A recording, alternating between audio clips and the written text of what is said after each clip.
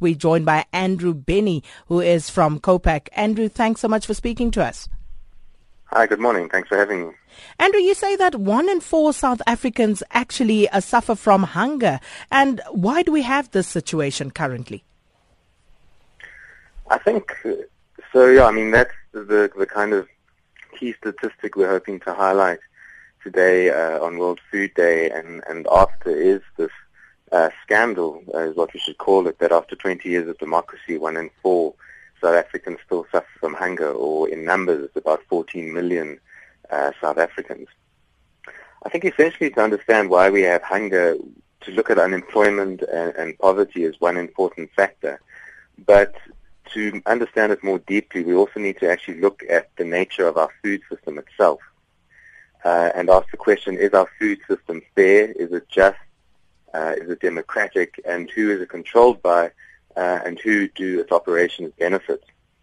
So at the moment we see, specifically in South Africa, but it's also a trend that we're seeing more and more all over the world, is that the food system is becoming more and more tightly controlled by a small number of actors.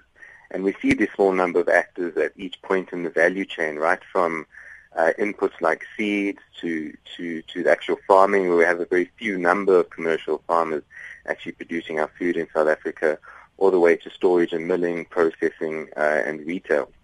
And we're seeing pretty massive profits being made at each level, at each stage in the food chain. So we really need to be asking is, who is our food system benefiting, and how, who the food system is benefiting, how is it impacting on levels of hunger? And it obviously also raises the question of understanding. Do people understand their rights to food 20 years into this democracy, as you pointed out? Because Section 27 of the South African Constitution actually guarantees the right to have access to sufficient food to all people in South Africa. But how do we go about now to solve this hunger crisis in South Africa? I think, the right to, it's crucial that all South Africans recognize that the right to food is embedded in Section 27 of the Constitution. So I think one step we also have to realize is that given this right in the Constitution, there isn't really clear and effective policy at the level of the state flowing from this right in the Constitution. So that's one aspect that really is needed, is for the state to take better action around having a holistic policy around the right to food. But in terms of then solving the hunger crisis in the longer term, we really need to think about how we can transform our food system. And the movement worldwide around the food system and building a more humane and fair food system really is growing worldwide and becoming a worldwide trend. So, for example, there's a movement called Via Campesina, meaning the movement of the peasants, which is a global movement of over 200 million small-scale farmers and peasants.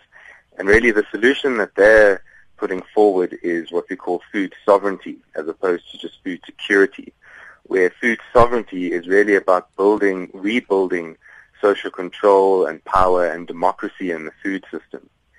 And in practice, that essentially means struggling for land and agrarian reform, so that the agrarian landscape is transformed and small-scale farmers have greater rights to land and water in order to produce for more localized markets and for national circulation of food and so on.